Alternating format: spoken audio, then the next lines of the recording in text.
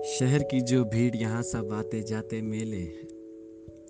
दिखते हैं लोग साथ यहाँ पर हकीकत में सब अकेले हैं।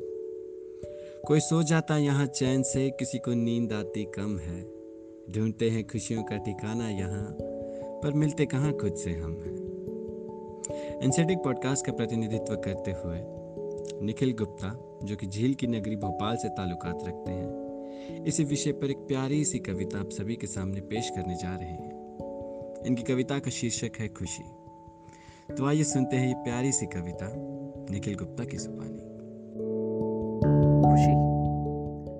एक अरसे पहले निकले थे घर से खुशी की तलाश में। क्या पता था हर चीज के लिए खुशी को ही गिरवी रखना पड़ जाएगा इन बड़े शहरों में। वादे किए थे माँ बाप से कि कुछ बड़ा बनकर उन्हें अपने पास बुला लेंगे।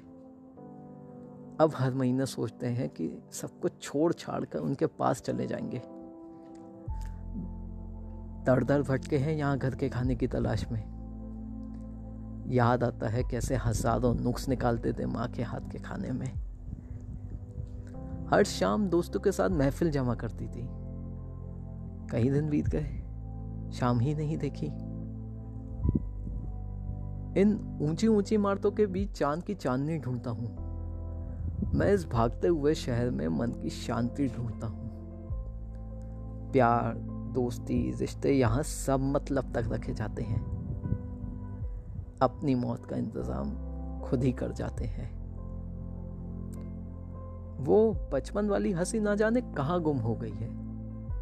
यहाँ तो साहब हंसने की भी टिकट हो गई है। कहाँ आ गया मैं अपने सपनों को पूरा करने की आस में। एक अरसे पहले निकले थे घर से खुशी की तलाश में।